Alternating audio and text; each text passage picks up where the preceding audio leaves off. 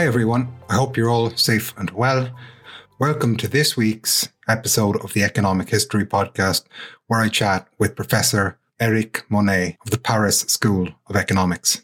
Eric is a macroeconomist and an economic historian and has written extensively on what we're going to talk about today, namely the Bretton Woods system devised during the Second World War. Before 2019, Eric worked for 6 years for the Euro system as an economist at the Banque de France, and we're going to talk a lot today about how central banks coordinated activity during those 2 decades after World War II until the end of the system in the early 1970s. The first paper we cover today as the basis for our argument is Eric's paper in the European Review of Economic History in 2018 called Credit Controls as an Escape from the Trilemma, the Bretton Woods Experience. We also cover his work in the Journal of International Economics with Damien Puy, and that paper is called Do Old Habits Die Hard? Central Banks and the Bretton Woods Gold Puzzle, and that was published in 2020. The last paper we look at is called The Gold Pool, 1961 to 1968, and the Fall of the Bretton Woods System, Lessons for Central Bank Cooperation, and that's co-authored with Michael Bordeaux and Alain Neff in the Journal of Economic History in 2019.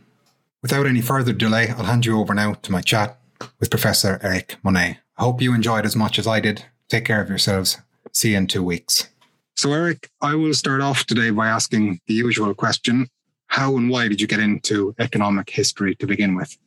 I had the chance to get a quite broad training in social sciences in the study that I was involved before joining to economics. And I was actually doing my master's study and decided to turn to a PhD just before the financial crisis of 2008 started.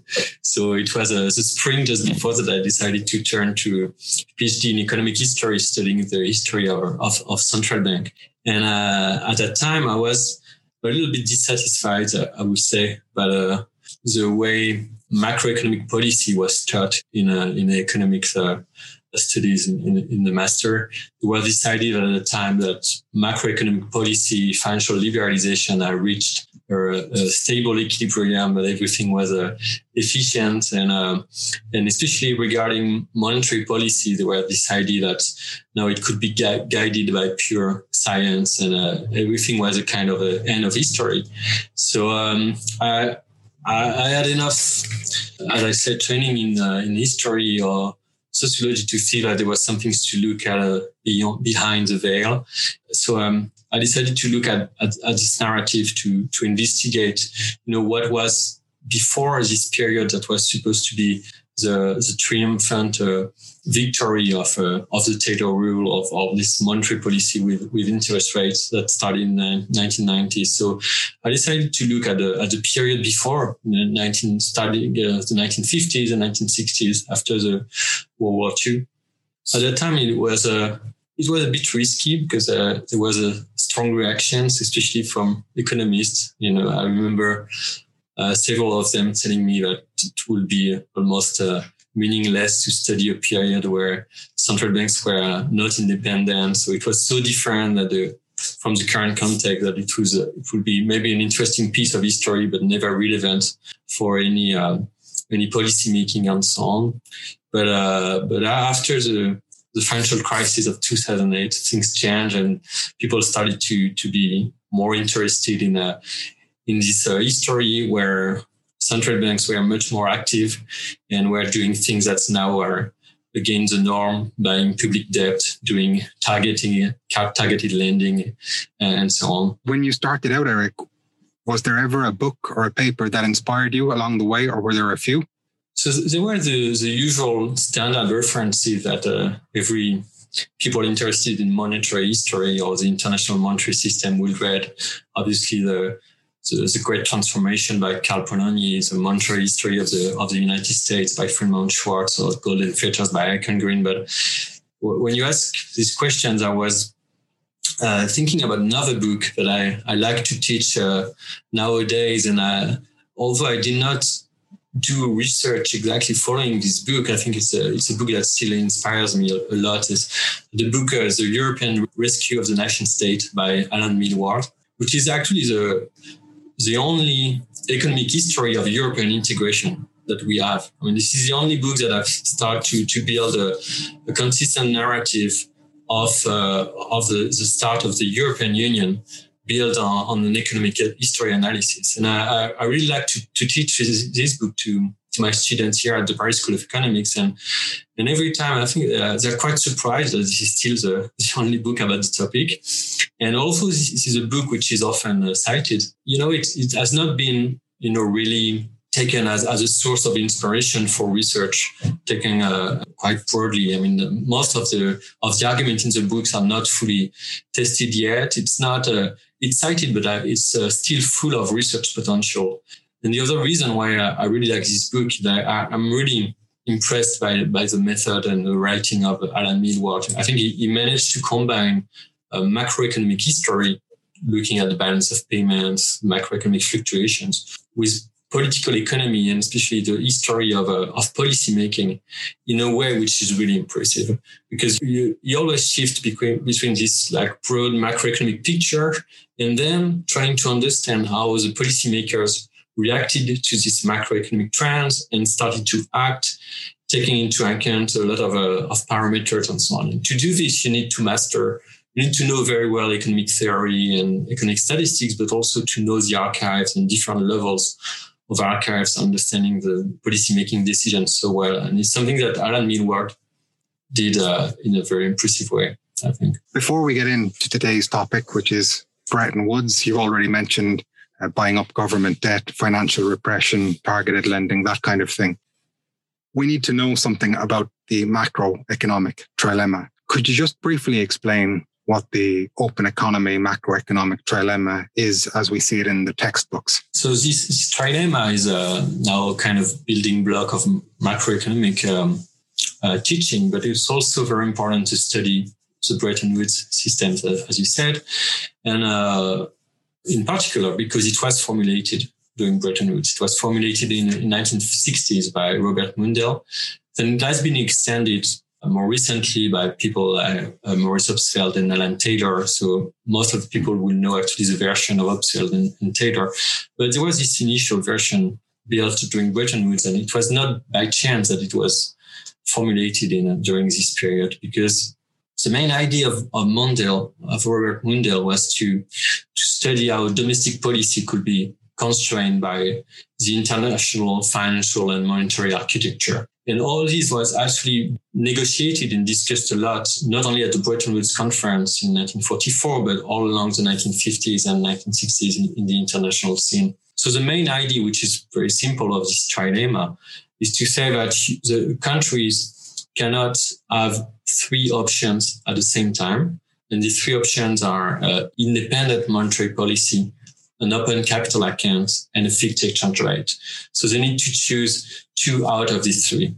And in terms of the Bretton Woods system then, which two options were available and what sort of pressures did that place on the system? The usual view of Bretton Woods is that during this period, 1950s, 1960s, the two options that were available were independent monetary policy and fixed exchange rate.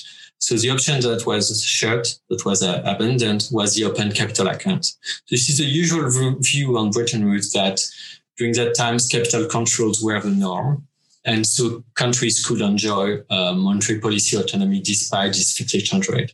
So as we will discuss further, I guess today it's a bit of a myth, because of there were some open capital account and financial liberalization already during the Bretton Woods period. So how did this system differ from the way the gold standard operated, which preceded it? I would say there were four main differences between this Bretton Woods monetary system after the Second World War and the system that preceded, that I usually call the gold standard. So the first one, as we briefly just mentioned, is that controls on capital account and current account were now officially recognized by some international institutions that were built after the war, especially the International Monetary Fund. And so it was not heterodoxy for the countries to use this kind of controls. The second was that actually these institutions, especially the International Monetary Funds, were created to provide short-term fundings to countries that faced a balance of payment crisis, exchange rate crisis. So instead of having to cope with this big crisis, costly crisis, the countries could now borrow from the International Monetary Funds, especially to adjust and to tame this short-term crisis. The third important difference was that now only the US was pegged to gold. Other countries were pegged to the US, and only the US has to convert its own currency, so the US dollar, in gold on demand of the central banks. And the last difference, which was something that was not negotiated at the Bretton Woods conference, but what was important historically, that after the war, no other central banks now decided to convert their banknote into gold. So gold was de facto demonetized, and neither in the forms of coins nor in the forms of bullion could be used as money. It sounds so like this system, by having things like the IMF to manage balance of payments crisis, was really a way to avoid the coordination problems of the gold exchange standard in some sense, where you had sort of beggar thy neighbor devaluations. There was much more of a coordinated system.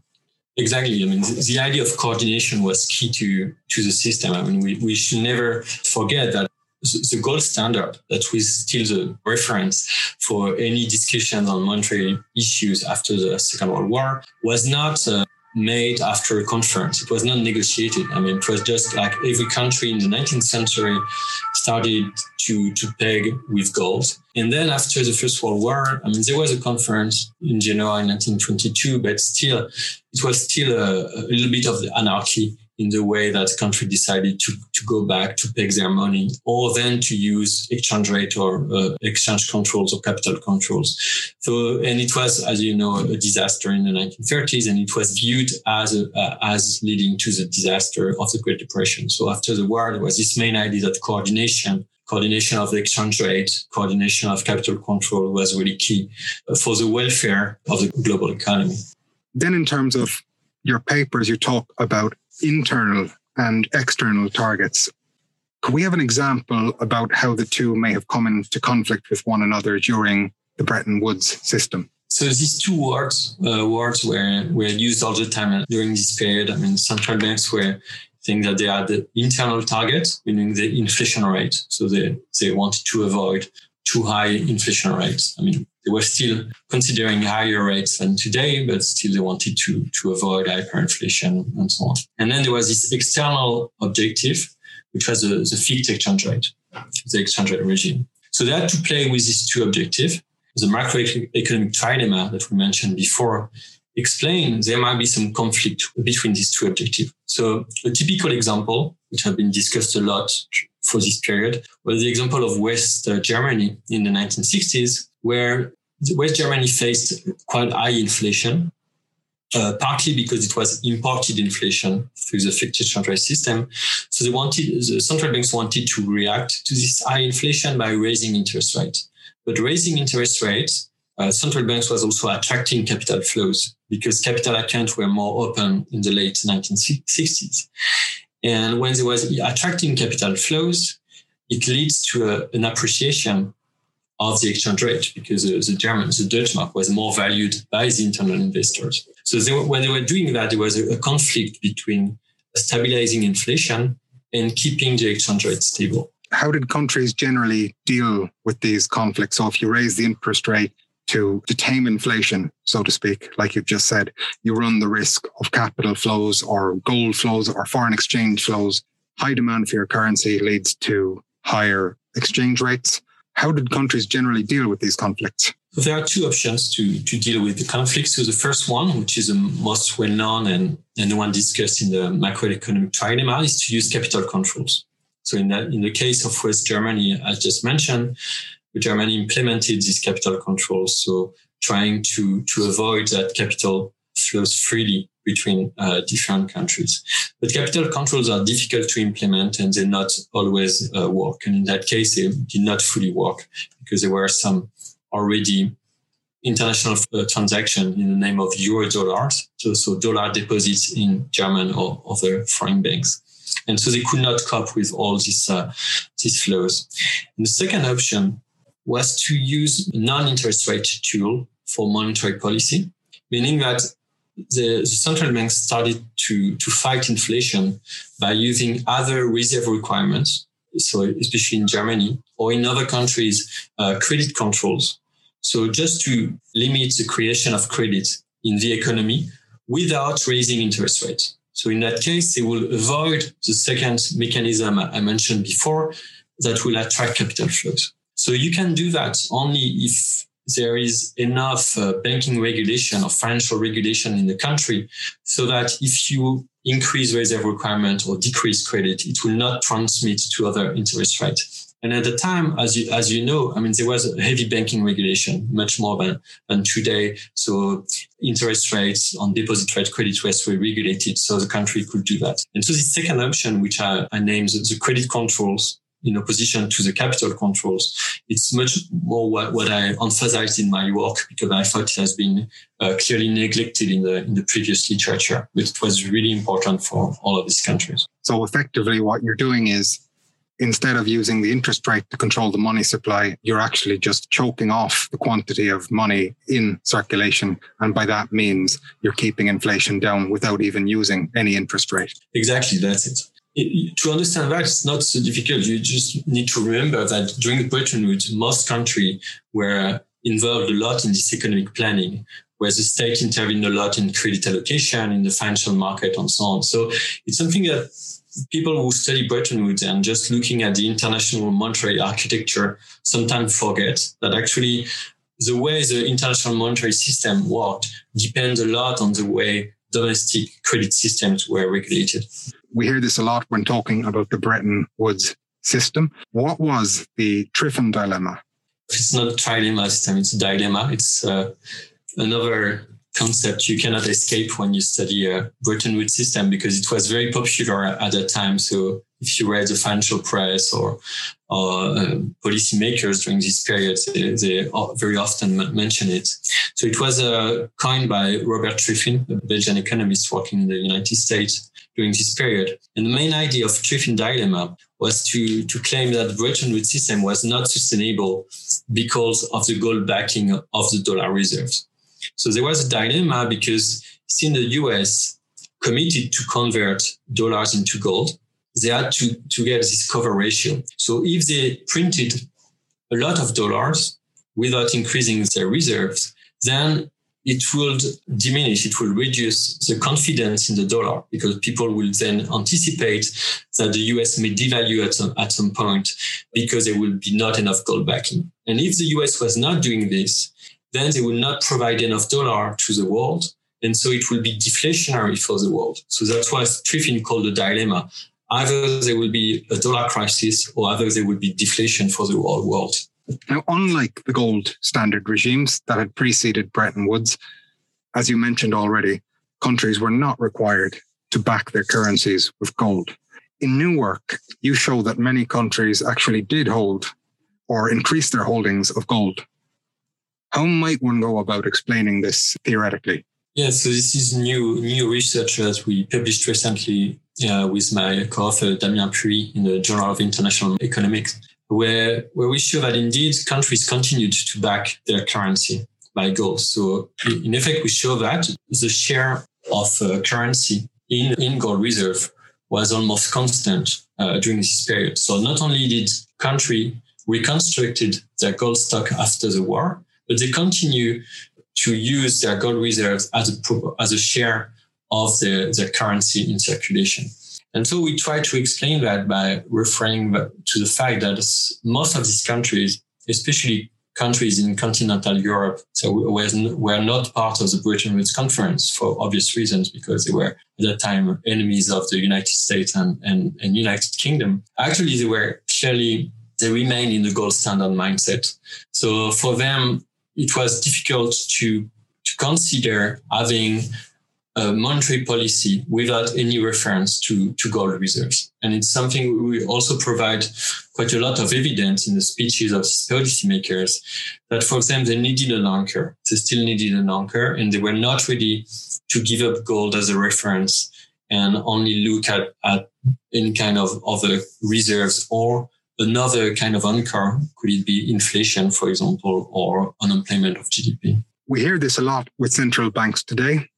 What did your test show about institutional memory? So we wanted to test this hypothesis, the fact that central banks who had more experience in the gold standard, for which the gold standard have been more important in their historical practice of monetary policy, they were more likely to back their currency in circulation by gold reserves. And so we show that we use a heterogeneity between countries because not all countries continue to back currency by gold reserve in the same way. Actually, it might not be so surprising for people accustomed to the history of Bretton Woods, but typically the continental European countries, they really continue that because they had experience in the gold standard. And we also tried in a very crude way to measure whether this kind of institutional memory could also be complemented by more personal memory. For the same given central bank, whether the head of the staff or the governor of the central banks had a long experience working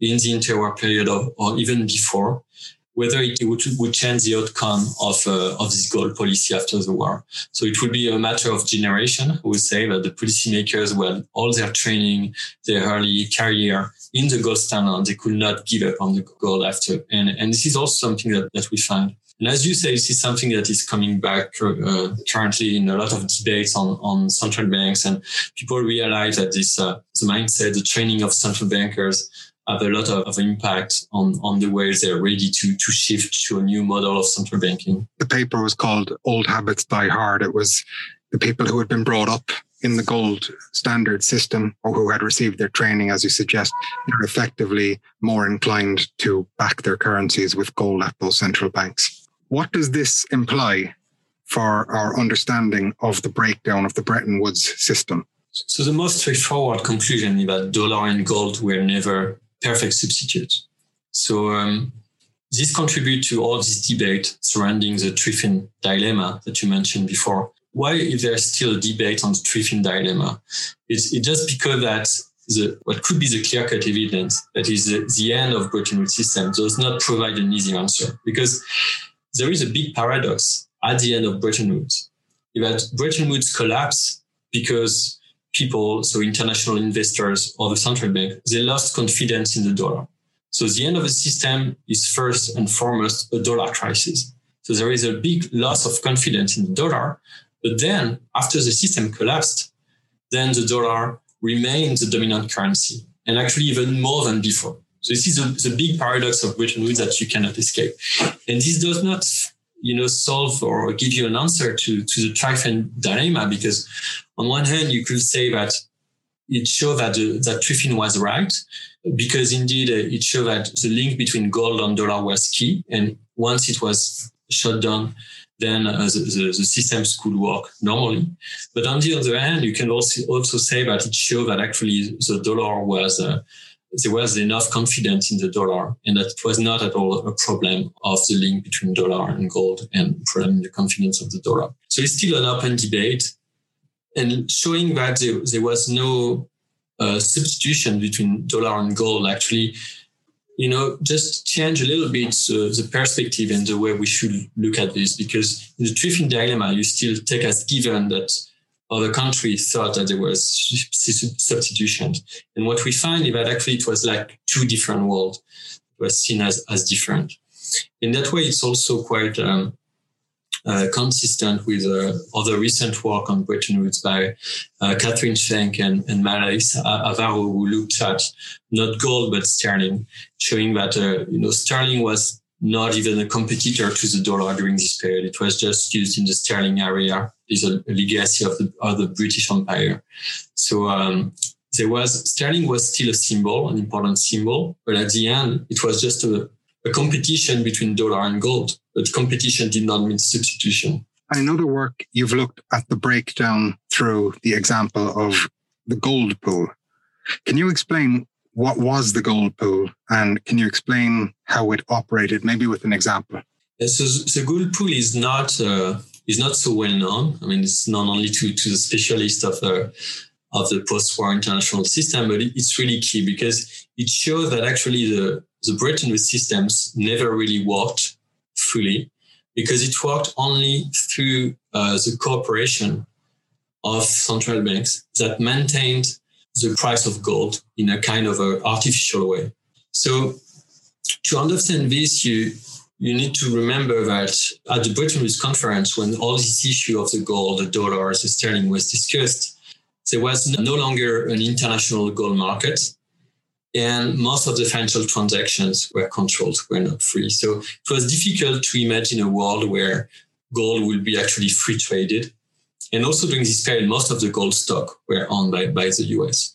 But in the late 1950s, then the London gold market reopened. And then some countries now reopen their capital accounts, what is on the return of convertibility. And as it happened, there was a dollar crisis. So the first dollar crisis occurred in 1961. In 1961, the investors trying to bet against the dollar because they expect a devaluation of the dollars regarding to gold. And so the US had to intervene on the London gold market, so selling gold and buying dollars, but it's quite costly. And so they managed to convince other countries that the gold-dollar parity is a kind of public good and that all the main countries have interest to defend it. And so all the major central banks, so 8 central banks at the time, they pulled together and they pulled all their interventions on the gold market to maintain the dollar price of gold. And it lasted until 1968. So it means that as soon as actually there is a kind of return to financial convertibility, the system is not really working. It's just artificially managed by this group of central banks. Again, it contrasts starkly with the interwar gold exchange, where there was really lacking coordination or mutual support. What did your tests show in terms of the scale of intervention? We have studied this gold pool with Alan Neff and Michael Bordeaux, where we recovered all these daily interventions and also the demand of countries at the US gold window. And we showed that the interventions of the gold pool were quite effective, actually. So this country managed to influence the price of gold as expected. But it was effective until it became too costly for the member of the gold pool. And it became too costly after the devaluation of sterling in September 1967. So in 67, there was a big crisis for sterling, which is quite a paradox. I mean, the sterling crisis led to a big crisis of the dollar, because in the eye of investors, the idea that sterling, which was still seen as a symbol of the stability of the international monetary system, although it was little used outside of the sterling area, when sterling entered crisis, there was this idea that it could happen for the dollar too. So then this created a massive run on the dollar, massive crisis for the dollar. And then all these countries that were intervening to maintain the dollar price of gold, it was too costly for them, so they gave up. And so it was the end of the gold pool. And the response of the US was to create what was called a two-tier system. So it seems quite complicated, but it just means that actually they created a dual system. They let the market price of gold fluctuate without intervention. So it was the end of the gold pool. And then the dollar price of gold was only working for the price at which the US will sell gold to central banks. So as long as other central banks were not asking too much gold for the US, the system could be stable. But still, there are a lot of historians that claim that the Bretton Woods system actually collapsed in 1968, where the gold pool collapsed and the system had to adopt this dual system or two-tier system. So now we'll just talk briefly then, Eric, about the end of the Bretton Woods system. The way we were taught it was usually something to do with the US printing too many dollars with the Vietnam War and investors losing confidence in the dollar. What is our more nuanced interpretation because of more recent work that you and others have done? Yeah, so there is this idea, which is linked to the debates around the three-fin dilemma, but actually the system designed in 1944 could have been sustainable with this link between dollar and gold. If the US has pursued credible monetary of fiscal policy. The people who argue this way, they often refer to the example of Britain, of England before the First World War, saying that actually the Bank of England has little gold and still it was highly credible. So you don't need to hold so much gold to make this credible. So it's a very difficult counterfactual, you would probably admit, to say whether actually if the US had pursued a different policy, the system could have been sustainable in the same way with the same institutions and so on. So I cannot claim that we fully answer this question in our work, but we give a kind of more nuanced answer. So on one hand, in this paper with Alan F. and Mike Bordeaux, we were able to show that indeed international investors, they reacted to US inflation and US budget deficit. So it was true that in the eyes of investors, the fact that the US policies were, assessed as more or less sustainable mattered for the price of gold.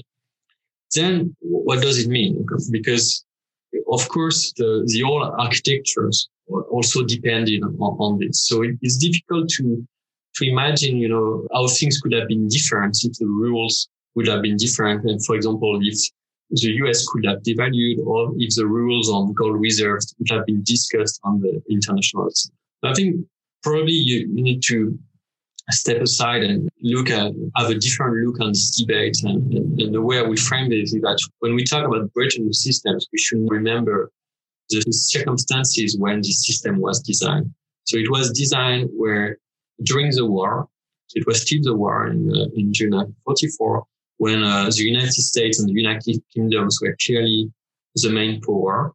And at the conference, they also involved a lot countries in Asia, in South America, but not at all, and it's not surprising, but all the enemies and continental Europe and Japan.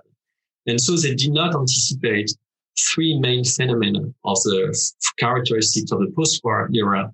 And first, it's really obvious, but this is a Cold War. So they were nothing on the fact that actually the whole international systems became much more political and linked to defense issues because of the Cold War and the role of the USSR. They did not anticipate the decline of sterling and more generally of English economic power.